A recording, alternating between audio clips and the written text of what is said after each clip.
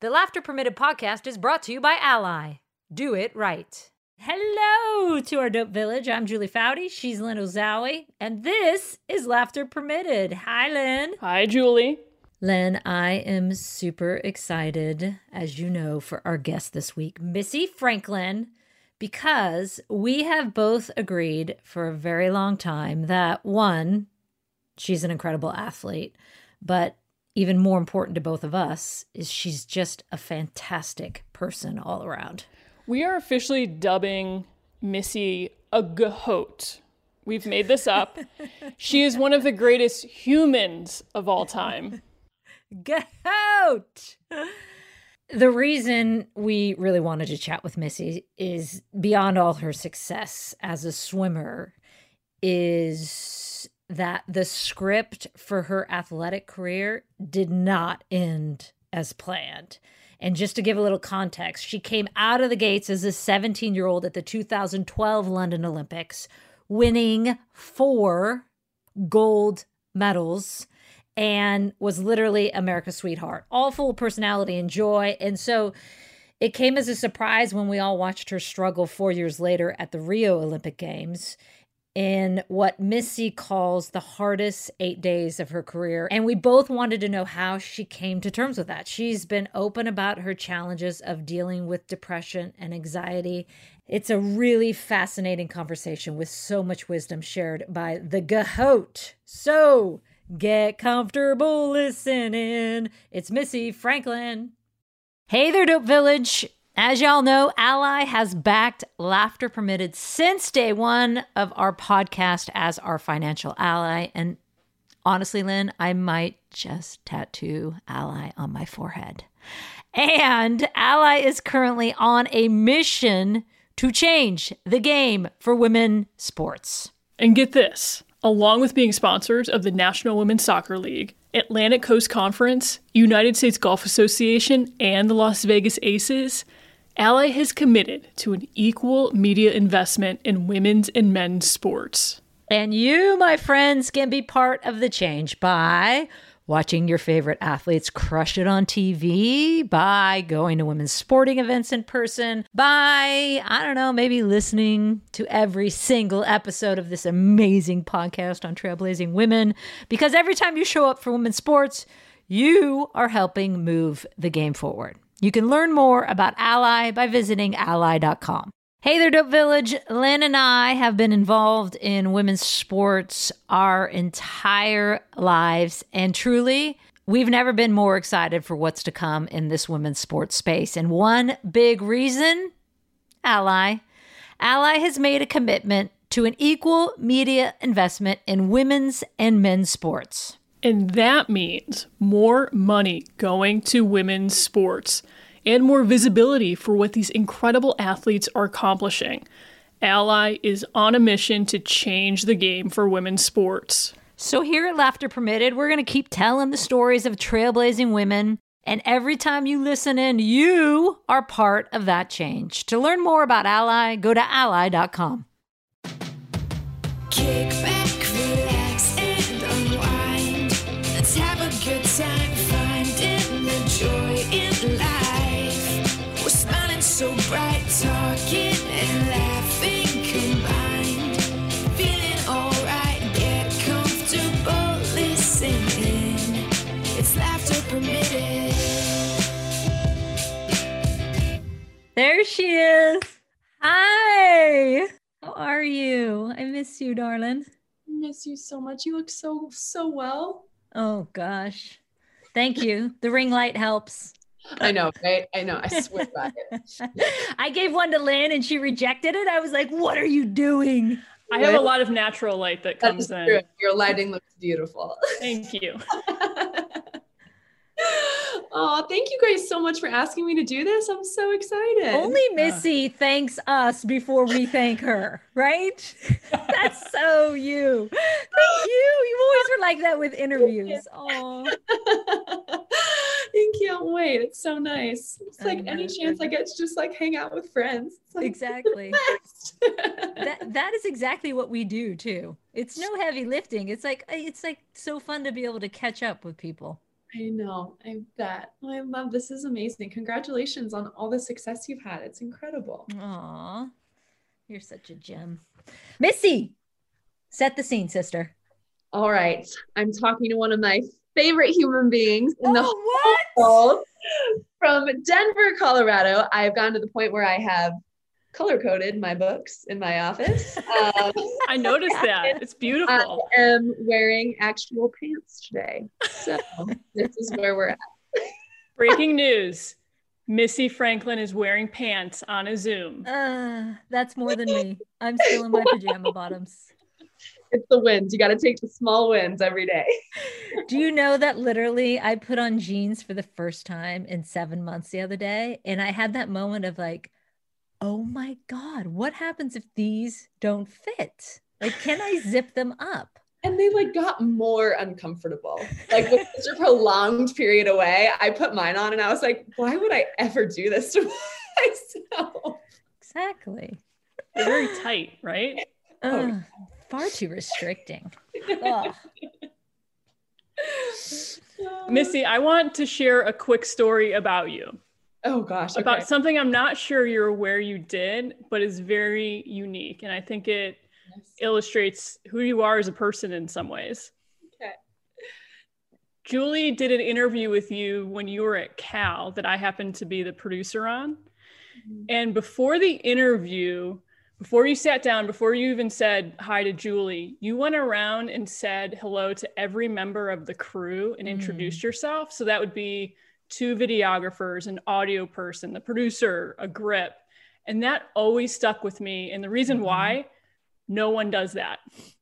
In my entire career, I think one other athlete did that. And always, I just wanted to let you know that. Like, it always stuck out in my head that you did that. And insider scoop, you know, we're supposed to be totally unbiased as journalists, but that made me a big fan of you for sure. Oh my gosh, Lynn, that is so sweet. Thank you so much. That was just like second. I mean, everyone is working so hard. Like, absolutely, you should go and introduce yourself and say thank you to everyone, because I never even thought twice about that. So thank you so much for saying that. That means so much. Second nature to you. Yeah. Most athletes come in and they just sit right down. They don't even acknowledge anyone else in the room. And that always stuck out with me with you. Well, thank you. Yeah. I always try and ask for everyone's names. I'll forget them 3 seconds later, but I always at least ask. I'm so bad at remembering names. It's so funny too. Just like little moments like that change everything though. Like, and it doesn't take that long. It's like what I tell my kids all the time. Like, just take a moment and say hello and introduce yourself and walk up to someone, and it's second nature to you. It's good parents right there too, right? Oh, I've got the best. The absolute best. Okay, Missy, I have to get something off my chest. Oh. I think you probably know this about me, but I'm a land mammal and do not do well in water. I am fascinated in that you guys spent all day, every day in the water. You're not chasing any shiny object like I need. You're not interacting with humans. I don't get it. How did you do it as a swimmer? And more importantly, why would you do it as a swimmer? That's the real question, is the why. I think you have to be a little bit crazy, but you know, we have a saying in our sport and we call it black line therapy. And I think it's something that's really unique because it is so different in that for so much of what we do every day, you are by yourself. You're in your own head and you're staring at a black line, and you only get 10 seconds to talk to your teammate at the wall before you have to leave again. And I think, you know, everyone found a different way to deal with that. Like, I think for me, part of the reason why I love swimming so much is because it was whatever I needed it to be that day. Like, whatever was going on in my day, whether I walked into practice in a great mood or in a sad mood, whether I was stressed or calm, like I could just get in the water. And for that 2 hours, there was literally nothing else that I could do but stare at that black line. And so I could just let everything else go and focus solely on getting better at what I loved. And it was so isolating in that way. And it kind of created this safe bubble for me, I think. Interesting. Did you ever get too much in your own head in the water, or what are you thinking about all those laps? Totally. I think different practices for sure. Like the bad practices where just for whatever reason, it's not clicking that day, you're not hitting your pace times, you feel awful. Those are the days where your head is just overworking, like, what's wrong with me? Why do I feel like this? Why can't I get this time? Why can't I push faster? And I think over time, that's when you really start to learn to, just respect your body and understand that it's not going to be able to show up 100% every single day. Mentally, you can show up as much as you can and have your body give whatever it can possibly give, and just be proud of that, because we can't give more than our best. So I think once I finally got to the point where it was like, okay, today might be a great practice and it might be a bad practice, but I'm going to give the best of whatever it is that I have to give. And at the end of the day, that's all I can ask of myself. Okay, let's rewind to your incredible career, Missy, and go back to the Olympics in 2012, because you're only 17 years old coming into this Olympics. And if someone had said to you, Missy, darling, you are going to walk away from this Olympics with 4 Olympic gold medals, right? What would you have said to them? Well, hopefully without sounding too egotistical, I probably would have said, well, that's the goal. Nice.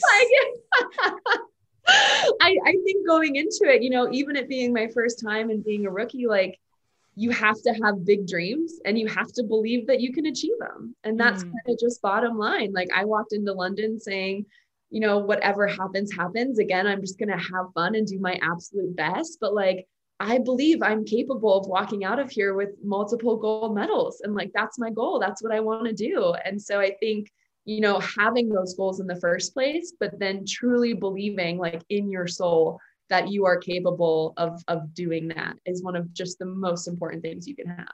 17 though? That's amazing. I mean, I was eating Cheetos watching Scooby-Doo on the couch. Okay, let's also assess though that what I would consider my greatest takeaway from London was Justin Bieber tweeting me. So I think that brings it back to the 17-year-old. Oh, the Biebs. The Biebs was a fan. Oh my gosh, I went to his concert after I got home. I met him. It was great. Wait, back up. Let's hear this story. Yeah. Oh my gosh. So it was after my 100 backstroke, and it was the first morning session I had off the whole meet. And I just got on Twitter and it was blowing up, and I was trying to figure out what was going on. And I realized I was getting all these responses because Justin had tweeted me after I won my 100 backstroke and said, like, congrats on the gold or something like that. And so freaked out. I was like running around the pool deck. My coach was like, you are wasting energy. Like, you need to get your act together. This is your recovery morning. And I was like, Todd, just let me have this. All right. Give me this moment. And so we got back, and his manager reached out to us and like told us that he was coming to a concert in Denver and that they knew I was a fan and that they'd love to like arrange a meet and greet. So before the show, I just went and got to meet him, and then I bought tickets for the concert and we got to go watch. So it was a blast. It was so fun. Do you still have Bieber fever? I do. I kind of fell off for a little bit, but I feel like his most recent songs, I'm definitely here for. I'm definitely here for. There so with you. Definitely starting to pick up again. Same. I'm the same. And the kids start listening to him again, and I'm like, oh, okay. Okay. I'm liking the Biebs again. I know. His recent stuff has been really good. Yeah. When the 2012 Olympics seemed like such a magical time for you, I think we were living vicariously through your smile and the joy that you had. Were there any other stories or moments that stick with you to this day of what a great time that was? Yes, is one in particular that to this day is just like, it gives me goosebumps every time I tell the story, because in my mind, like, it encompasses what the Olympics are about, and it encompasses what sport is all about. And we were sitting in the dining hall one afternoon, we were eating lunch, and all of a sudden, every single person in the dining hall stood up and started clapping. And just for size, like, dining hall at the Olympics is like Costco on steroids. Like, it's huge. And all of these athletes from all around the world, all different disciplines, just stood up and started clapping. And we didn't really know what was going on. And so we kind of stood up, we're just kind of going with it. We're like clapping and looking around. And we realized that Usain Bolt had just walked in to the cafeteria. And to just look around and see all of these athletes from all around the world, all bringing something amazing and special to the table, stand up and recognize the greatness in someone else and acknowledge that. Like, my gosh, it like almost brought tears to my eyes. It was just so powerful that like in that moment, we were all one. Like we were all just one group and one community that were sharing in this one experience and recognizing each other. So that was just so, so powerful for me. And I think, you know, that's what I tell people sport is about. You know, it's about bringing people together and changing the world. I had never heard that. That is so cool. It was amazing. It was such a cool moment. What did he do? Oh, he was like surrounded with his Jamaican posse. There was like 10 people around him, but he was super nice about it. He just kind of like looked up and was like waving and nodding and smiling. But it was just, yeah, so surreal to see so many athletes, so amazing in and of their own right, just stand up and give a standing ovation to the fastest man in the world. We could do a whole podcast on the dining hall at Olympics, right? Yes. We just used to sit there and be like, oh my gosh. Seriously, I mean, better than any TV you could ever watch, to sit in the dining hall in the Olympic Village and just be like, oh my gosh, what is happening right now? Right? And then like the outfits and then just the different shapes and sizes of people coming through. You're like, what? It's unbelievable. So good. Coming out of that Olympics, you are America's sweetheart. You were a sponsor's dream. You could have signed these huge endorsement deals, and some people called you crazy for not doing this. I call you the wise one, because you were like, no, I'm good. I want to actually not turn pro. I want to go compete and go to college. And I will hold your choice of colleges not against you. I won't hold that against you, but you decided to go to Cal Berkeley. Why? And turn down endorsements, because you can't do both. Of course, you can't take an endorsement deal and then compete collegiately. But why was going to college so important for you? So many different reasons. I think first and foremost, my education. I was just raised that my education comes first, no matter what. And eventually swimming wouldn't be something that was my career. And, you know, I was going to have my education to fall back on forever. You know, that's something that doesn't go away. So getting a degree was never an option for me. That was always something that was 100%. That is something that is a goal for me. That is a dream. That's something I want to do.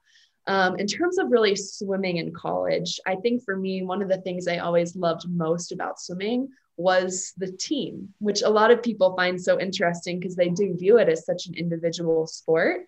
But the way I kind of try and get them to think differently about it was similar to, you know, me racing in a pool by myself. Is if someone told me to practice, you know, 4 hours a day in a pool by myself with no teammates, absolutely not. Like there's no way. I'm good. No exactly. Thanks. When you surround me with my best friends and coaches that I respect, like, oh my gosh, heck yeah, put me in the water. I'm there every single day. Because it's going to be fun, it's going to be engaging, and it's going to be a bonding experience. I mean, those experiences that you have as a team, just getting through the grit, I mean, just pushing through the day after day and the training sessions and the training trips, like, my gosh, does that bond you together? And that was what I wanted. Like I told people, I want to swim in college because that's where I'm going to find my future bridesmaids. And that ended up to be totally true. Aww. That's what I wanted. And in my mind, you know, there was no amount of money that could have put a price on that for me.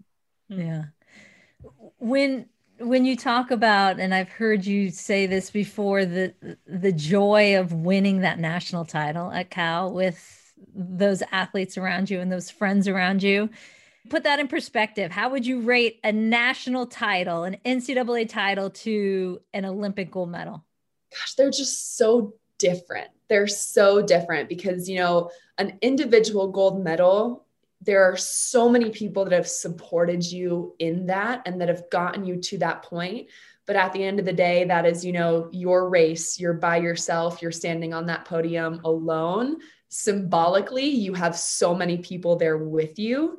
I think collegiately, it's not just symbolic. Those people are actually there with you. And it's not just something that you've accomplished yourself, but it's truly something you've accomplished together as a whole for a greater good. So I think like in that way, they're similar and they're different, but it's really powerful to have spent an entire year working as hard as you possibly can with 30 women that were all just as passionate about the same goal. And then when you reach that goal together as a family, I mean, it's just indescribable.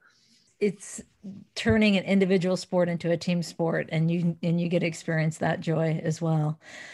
You come off that national title at Cal. You turn pro. The stage is set for Rio 2016, and of course there are a ton of eyeballs and expectations on you after the London performance. Tell us about the lead up to those games and what that time was like in your life. Yeah. So lead up into 2016 was so different than lead up to 2012. I think as that 17-year-old, I was really unknown. You know, people weren't expecting anything of me. So I was just able to go in with zero pressure and zero expectations and really just have fun and see what I was capable of. And I think going into 2016, I'm such a people pleaser. And I like to think I'm very empathetic. So I feel other people's feelings very, very emotionally. And I just couldn't stand the thought of disappointing anyone. And that thought alone just like completely overtook me. So that took away so much of the fun. That took so much of the joy. I took so much of the love out of the sport for me because I was almost operating from a place of fear that I was going to let these people down that I cared about so much and that had supported me along my journey. And so it was a really, really hard time. And on top of that, going professional, you know, adding that to the mix of now I'm trying to figure out not only how to balance swimming, but how do I balance sponsorships and traveling while trying to train and a lead up into a second Olympic Games. Like it was just so heavy. And so I've talked super openly about it, but I just had major struggles with my mental health going into 2016. And I'm, you know, looking back on it, just beyond grateful for the experience now. As hard as it was to get through, I'm now able to speak from a place of experience and from understanding that I never really would have been able to speak to before.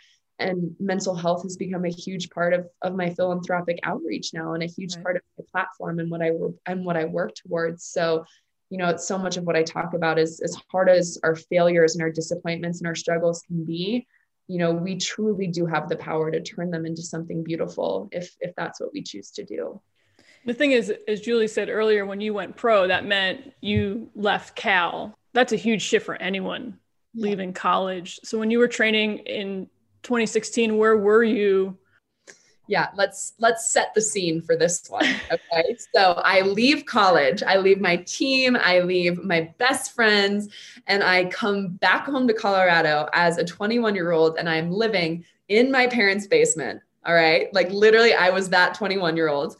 And I go back to train with my coach that I had throughout high school and my club team. So I'm now back on a team with high schoolers. So it was very isolating because I had a few other people that were training to make Olympic trials. But I was really the only one there with the goals of making a second Olympic team. And not only that, but medaling again.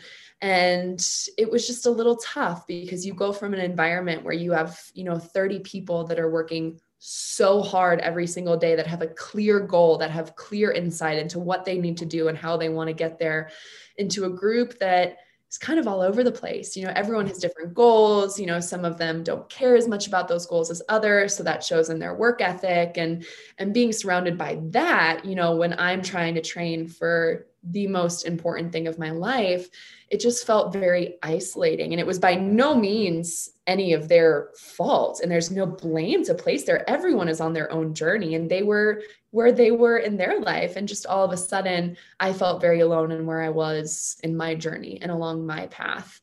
And, going back, I get asked all the time, would you do it again? And would you make that same decision? And I'm just such a firm believer in that we learn the lessons we're supposed to learn exactly how we're meant to learn them. So as hard as that was, and as hard as that year of really kind of being alone was, I learned so much because of it. And I would not be the person sitting here today without that. That's amazing perspective. I mean, to be able to say that Took a long time. It didn't happen overnight. I can imagine.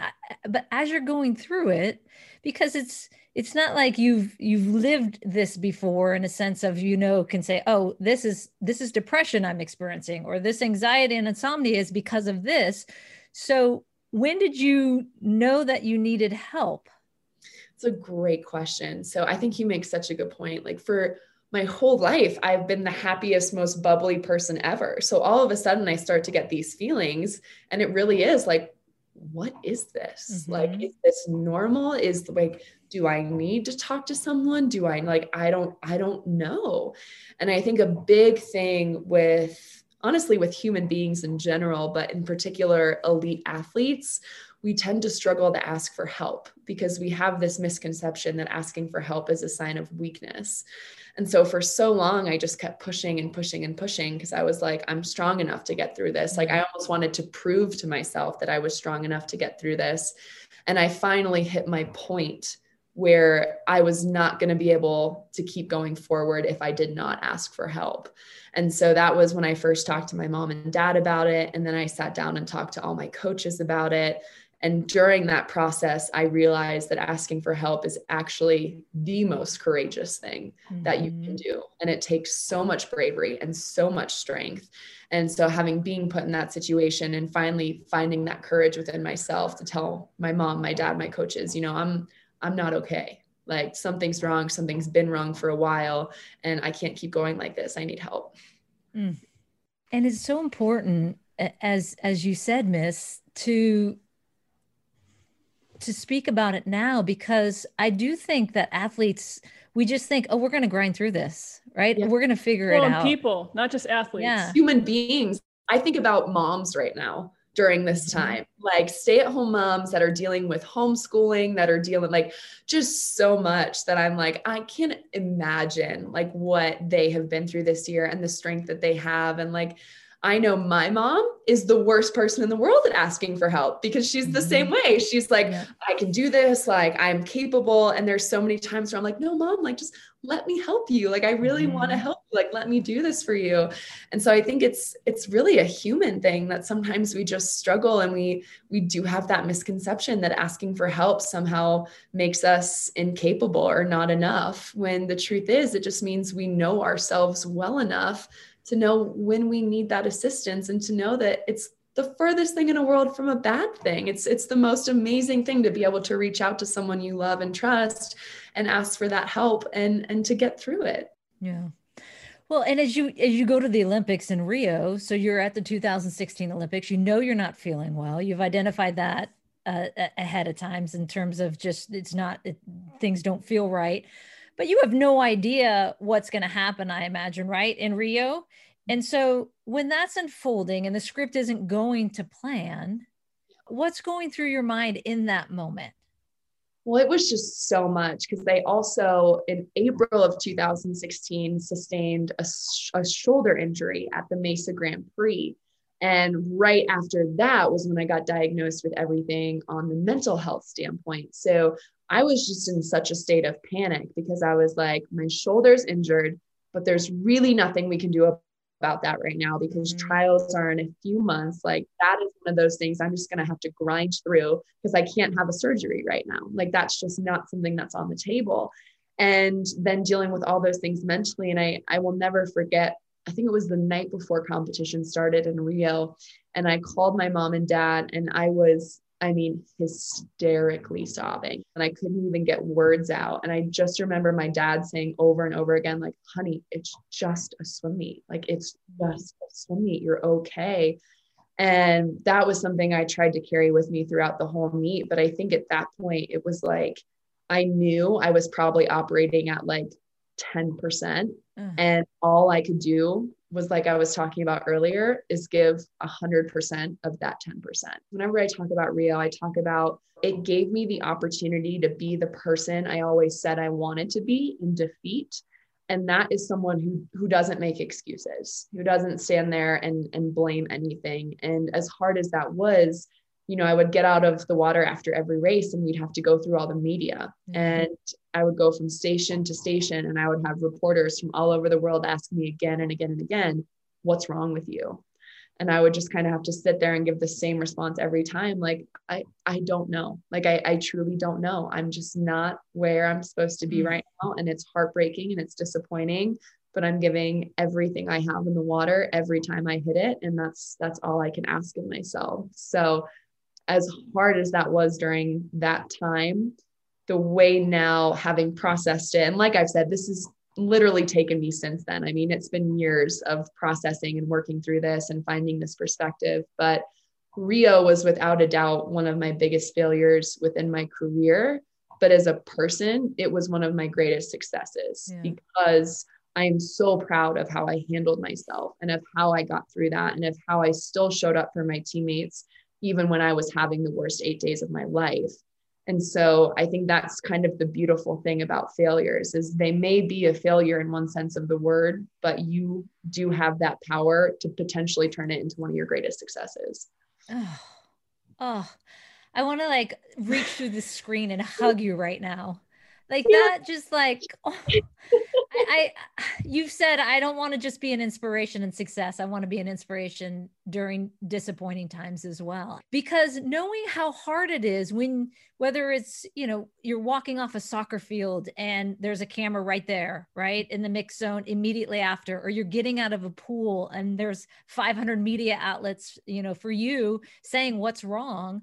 I mean, in that moment, it's hard to separate. It's hard to have that perspective to go, oh, okay, I'm going to temper this. I know I am angry and I am frustrated and I don't know what the hell's going on, but to actually be able to do it. Yeah, and to keep your composure enough to do it. I'm sure you just wanted to head straight to the locker room. That's exactly 100%. That's all I could think about was just getting back to the village so I could just go like throw myself into one of the oversized beanbag chairs and just like let it out. Oh my gosh, Missy. That strength is it. And I'm so happy that you, in hindsight now, have recognized that, because that is something that you are a greater human than I could ever be. Because I don't think so. I don't know if I could summon that. That is amazing. It really is.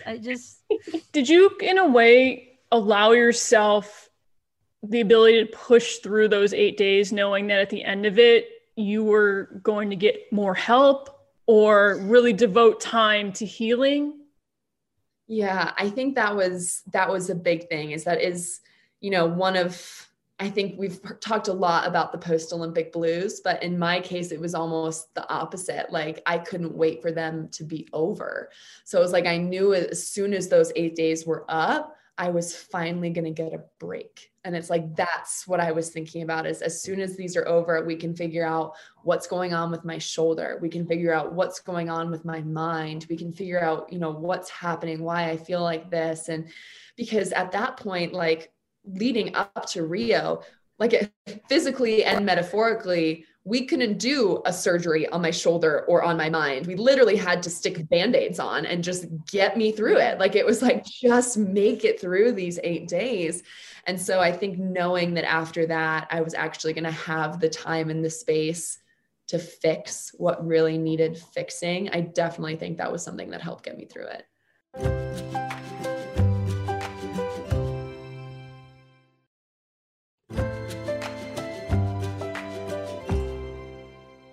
You end up winning a gold medal in the relay, but you don't actually qualify for the event that you owned, right? Which was the 200-meter backstroke. Yeah. And just to add another layer, you actually go into the stands, having not qualified for this event that you had dominated for so long, and go and cheer your teammates on at that Olympics. That was probably my biggest takeaway from the whole meet. And like, I think this is what I would consider my greatest success, because I didn't make a single final in 2016. I got my gold medal on the 4x200 freestyle relay because I competed on the prelim relay and we qualified the team for their spot at night. But I was not selected, appropriately so, to swim on that relay in the evening because they needed the 4 fastest swimmers. But the prelim swimmers that help that relay achieve their spot for finals still get medals. So that was how I got my gold medal. Not qualifying for a final in any individual event was beyond heart-wrenching, but for the 200 backstroke in particular, I mean, to come into my second Olympic Games, not only as the reigning Olympic champion, but as the current world record holder, and not even qualifying to compete to regain that was, I mean, I always described it like 200 back was like my baby. Like it felt like someone had literally like ripped this away from me. And all I wanted to do was just get as far away from it as I possibly could. But I kind of had that moment with myself where I was like, listen, I have a teammate in this race. Like Maya Jurado is swimming the 200 backstroke tonight. And I wouldn't be able to look at myself in a mirror if I didn't stand up in my stands with my team and cheer with her with all of my might. Like there's no way. So I went up there, and my best friend and roommate at the time was there, and I held her hand the whole race. I'm pretty sure I was crying for half of it.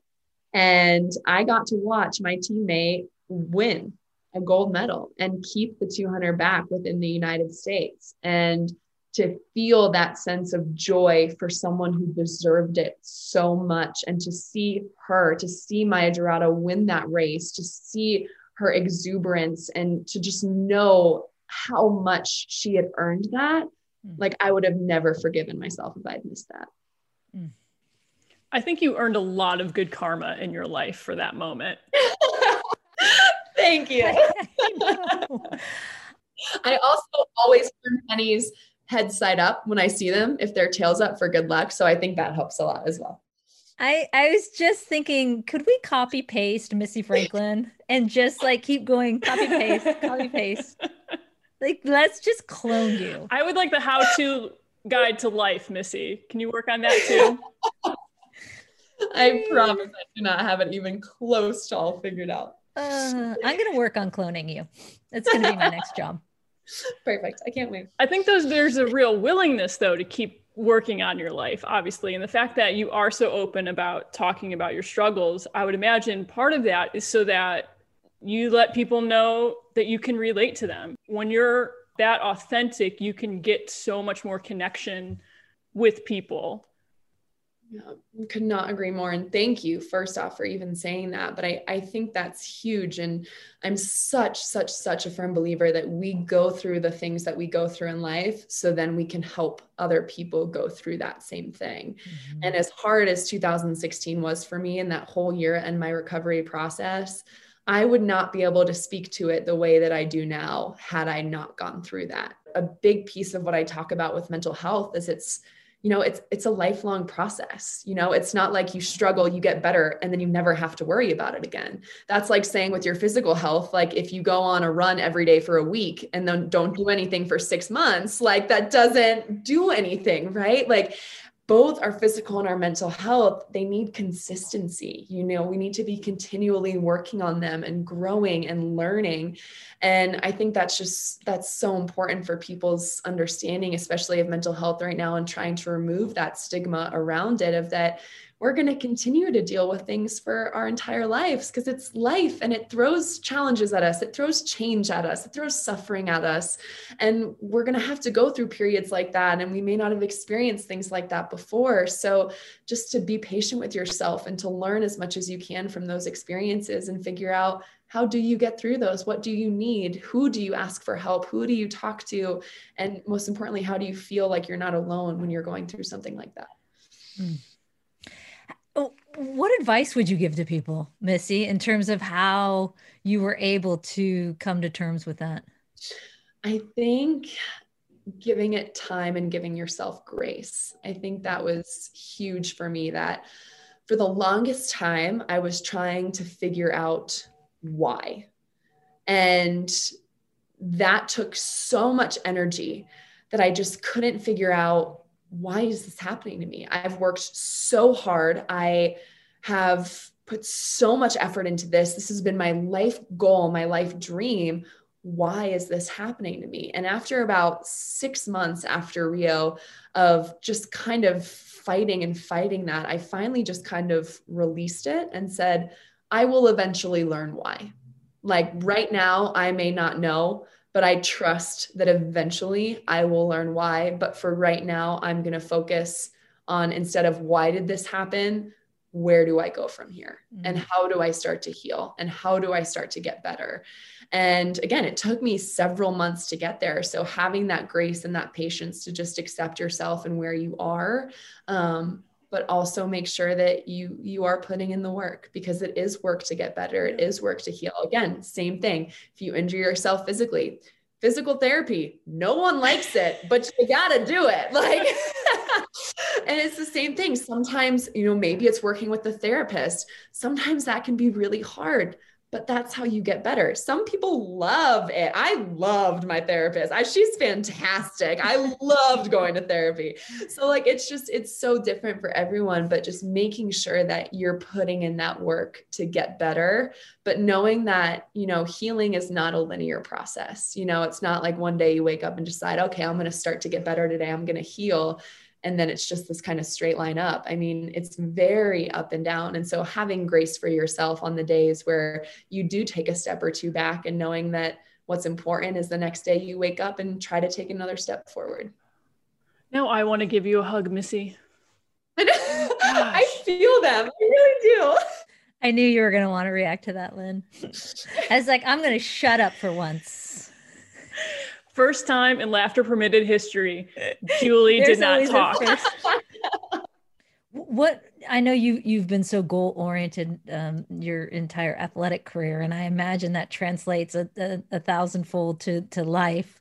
So fill us in on what you're doing now in your life. It looks so great on Instagram and Twitter, but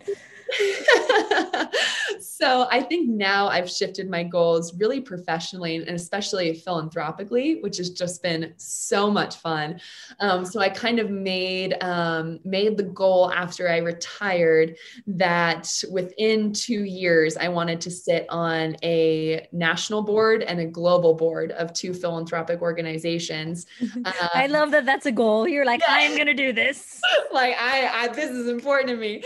And really keep like working with the companies that I formed such great relationships with. So a lot of what happened was I moved into more of an ambassadorship position within the companies that represented me while I was still swimming.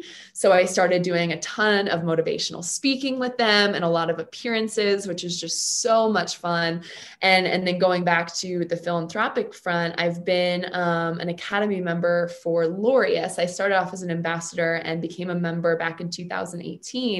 And Laureus isn't really well known here, which is crazy to me, but it's a really big all over the world, especially in Europe. But it was a foundation started by Nelson Mandela, and it's all on the basis of using sport for good. So they literally fund projects all around the world that are using sport for good in their communities.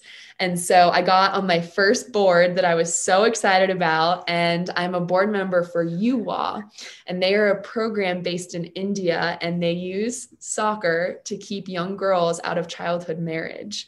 And they've grown a school, and it's like the most incredible program. So being able to work with them, I've been doing classes with the girls during this kind of time, which has been amazing to get to know them better, and then working to become an even more integrative part of Laureus as well. But so really focusing my efforts there.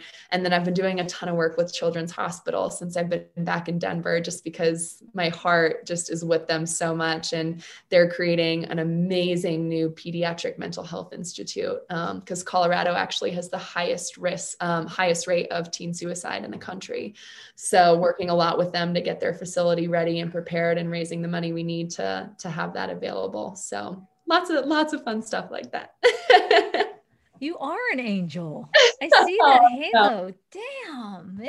Hardly. I have been given so much, and this is just my way of saying thank you for that.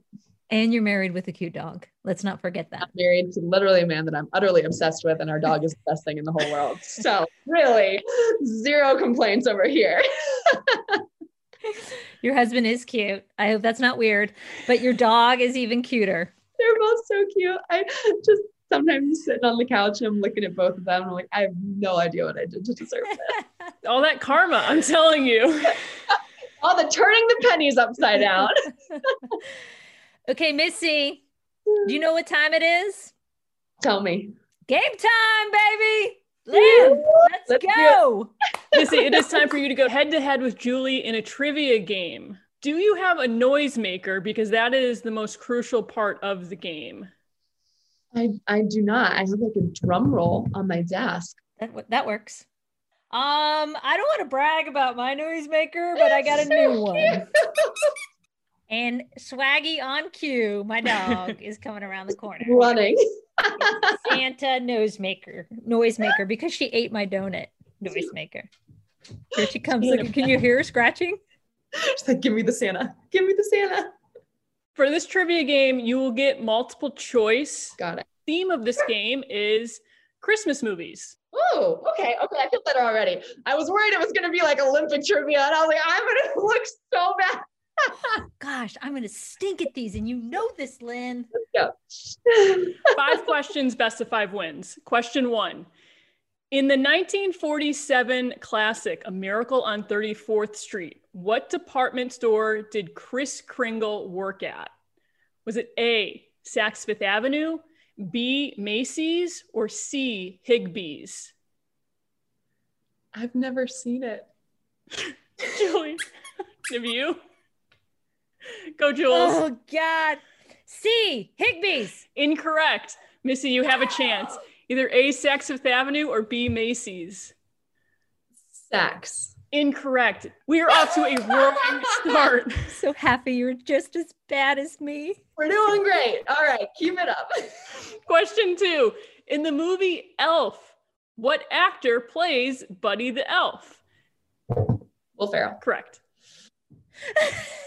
I knew that one too. Wait, Swaggy is going to go nuts. Hold on. Oh my God, this dog. Julie's letting Swaggy into her office. Okay. Question 3. What are the names of the neighbors in National Lampoon's Christmas Vacation? Is it A, Todd and Margot, B, Ted and Midge, or C, Tim and Maggie? Julie. I have no idea, but I cannot lose this early. B, Ted and Midge. Incorrect. Oh, God. I also have not. Oh seen my this gosh, one. put this one on your list ahead of Miracle on 34th Street. So Todd and Margot or Tim and Maggie? Todd and Margot. Correct. Oh, no. She's up 2-0. Oh, my gosh. If you win this next one, you win. Have either of you seen Home Alone? Yes. Yes. Okay. Have seen that. Have seen it. Question 4. In Home Alone, Kevin McAllister was left behind to fend off burglars when his family visited which city?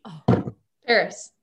Correct. Missy Franklin takes the game. Great. Here is how I know that so quickly is A, we watched it last night, but B, Hayes and I literally had a conversation where we were like, what did Kevin McAllister's dad do that they were able to take a family of like 8 to Paris for Christmas? Like, what was his job? You watched it last And night. they were in first class. Like, what? You two conspired. Missy Franklin Johnson takes the game. Thank you. Thank you. Nicely done. Beautiful. Really, really well played. Most pressing questions. Are you ready, Missy? Ready. Yeah. I'm sorry for the squeakiness in the background. Swaggy won and she got the toy. I lost, so I had to give Swaggy the toy. I saw you tweet to Simone Biles recently when she was like, I just put my pizza in the oven and I am not looking back. And you were like, girlfriend, you need an air fryer. And I literally could not have liked it. If I had liked it a million times, that wouldn't have been enough because I have an air fryer. They are the best kitchen appliance.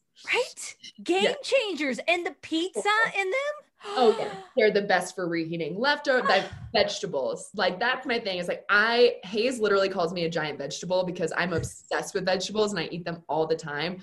But if you're someone that doesn't like vegetables, oh my gosh, get an air fryer. Like you get the crispy and the sweet potato fries. Oh, don't. I could just for days.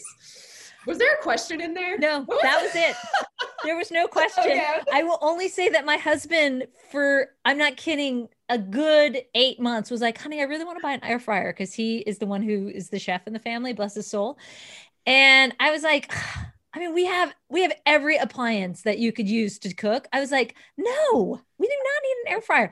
And now I'm obsessed with it. Life changing. Yeah. I was like, I'm so wrong. He goes, write that down in the contract.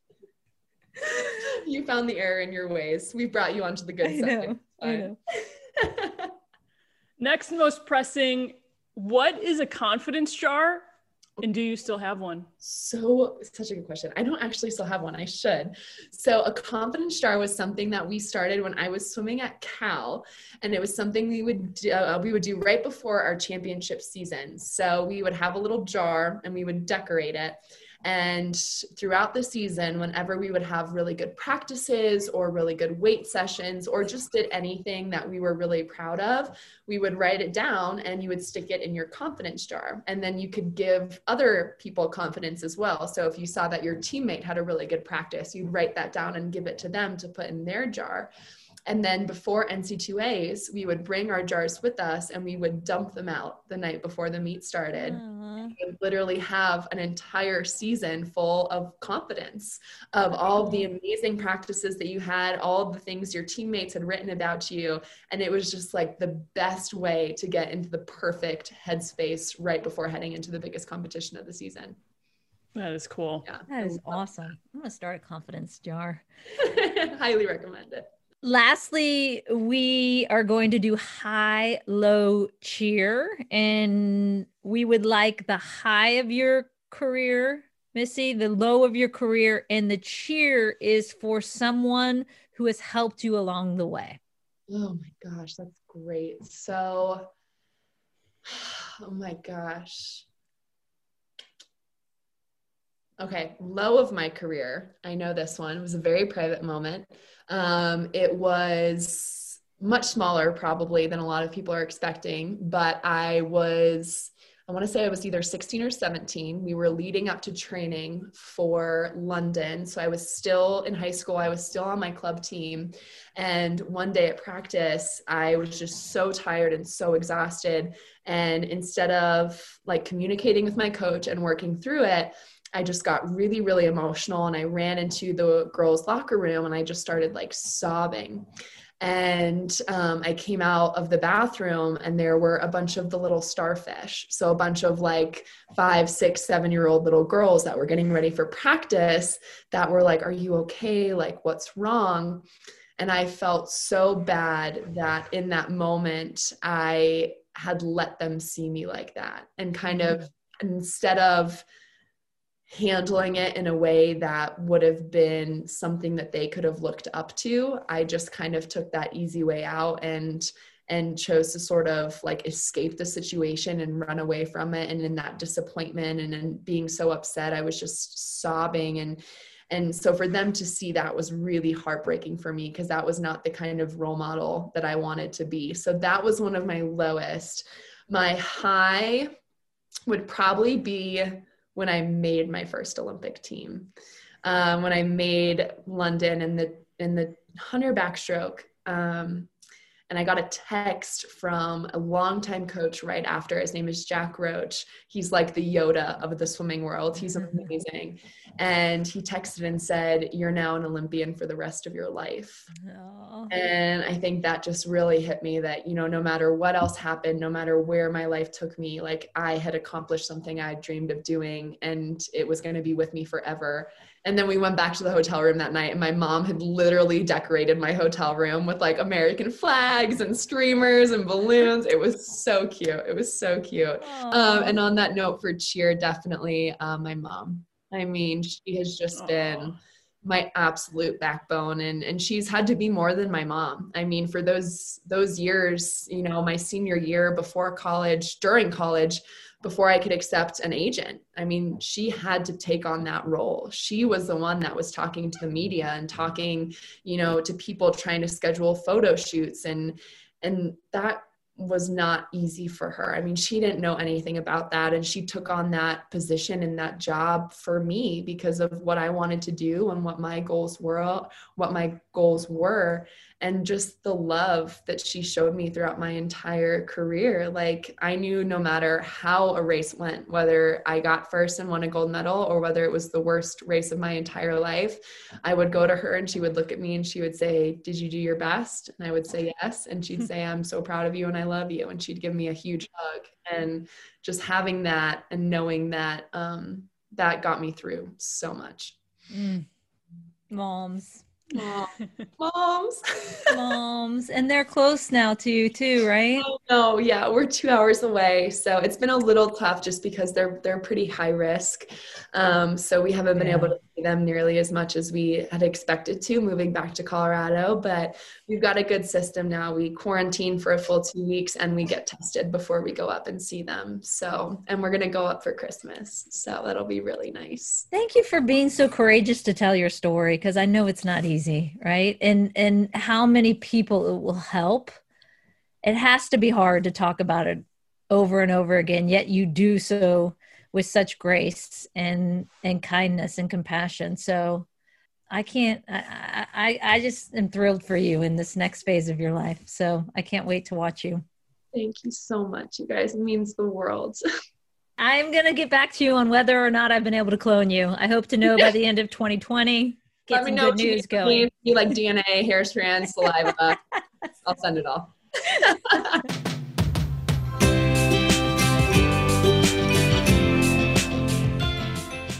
Missy, I'll be waiting for your DNA, hair samples, and saliva. Is that weird?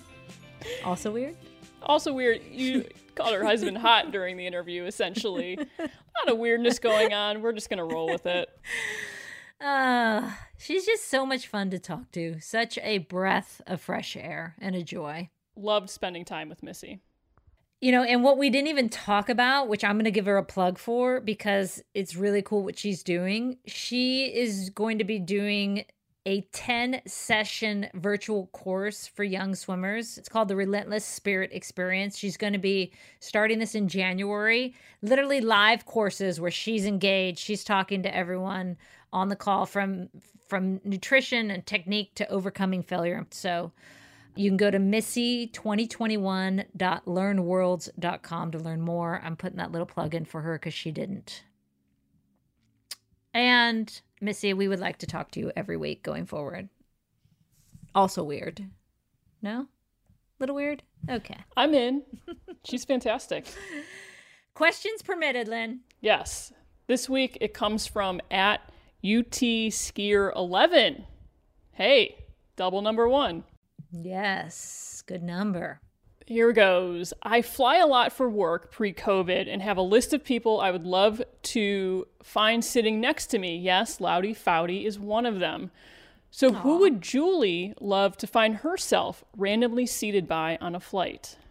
I don't know. Chris Hemsworth? Weird. Let's just stay with it. Stay with the theme. Have you ever sat down and been randomly seated next to someone that like Chris Hemsworth? was cool? Hello, Thor. Well, hello.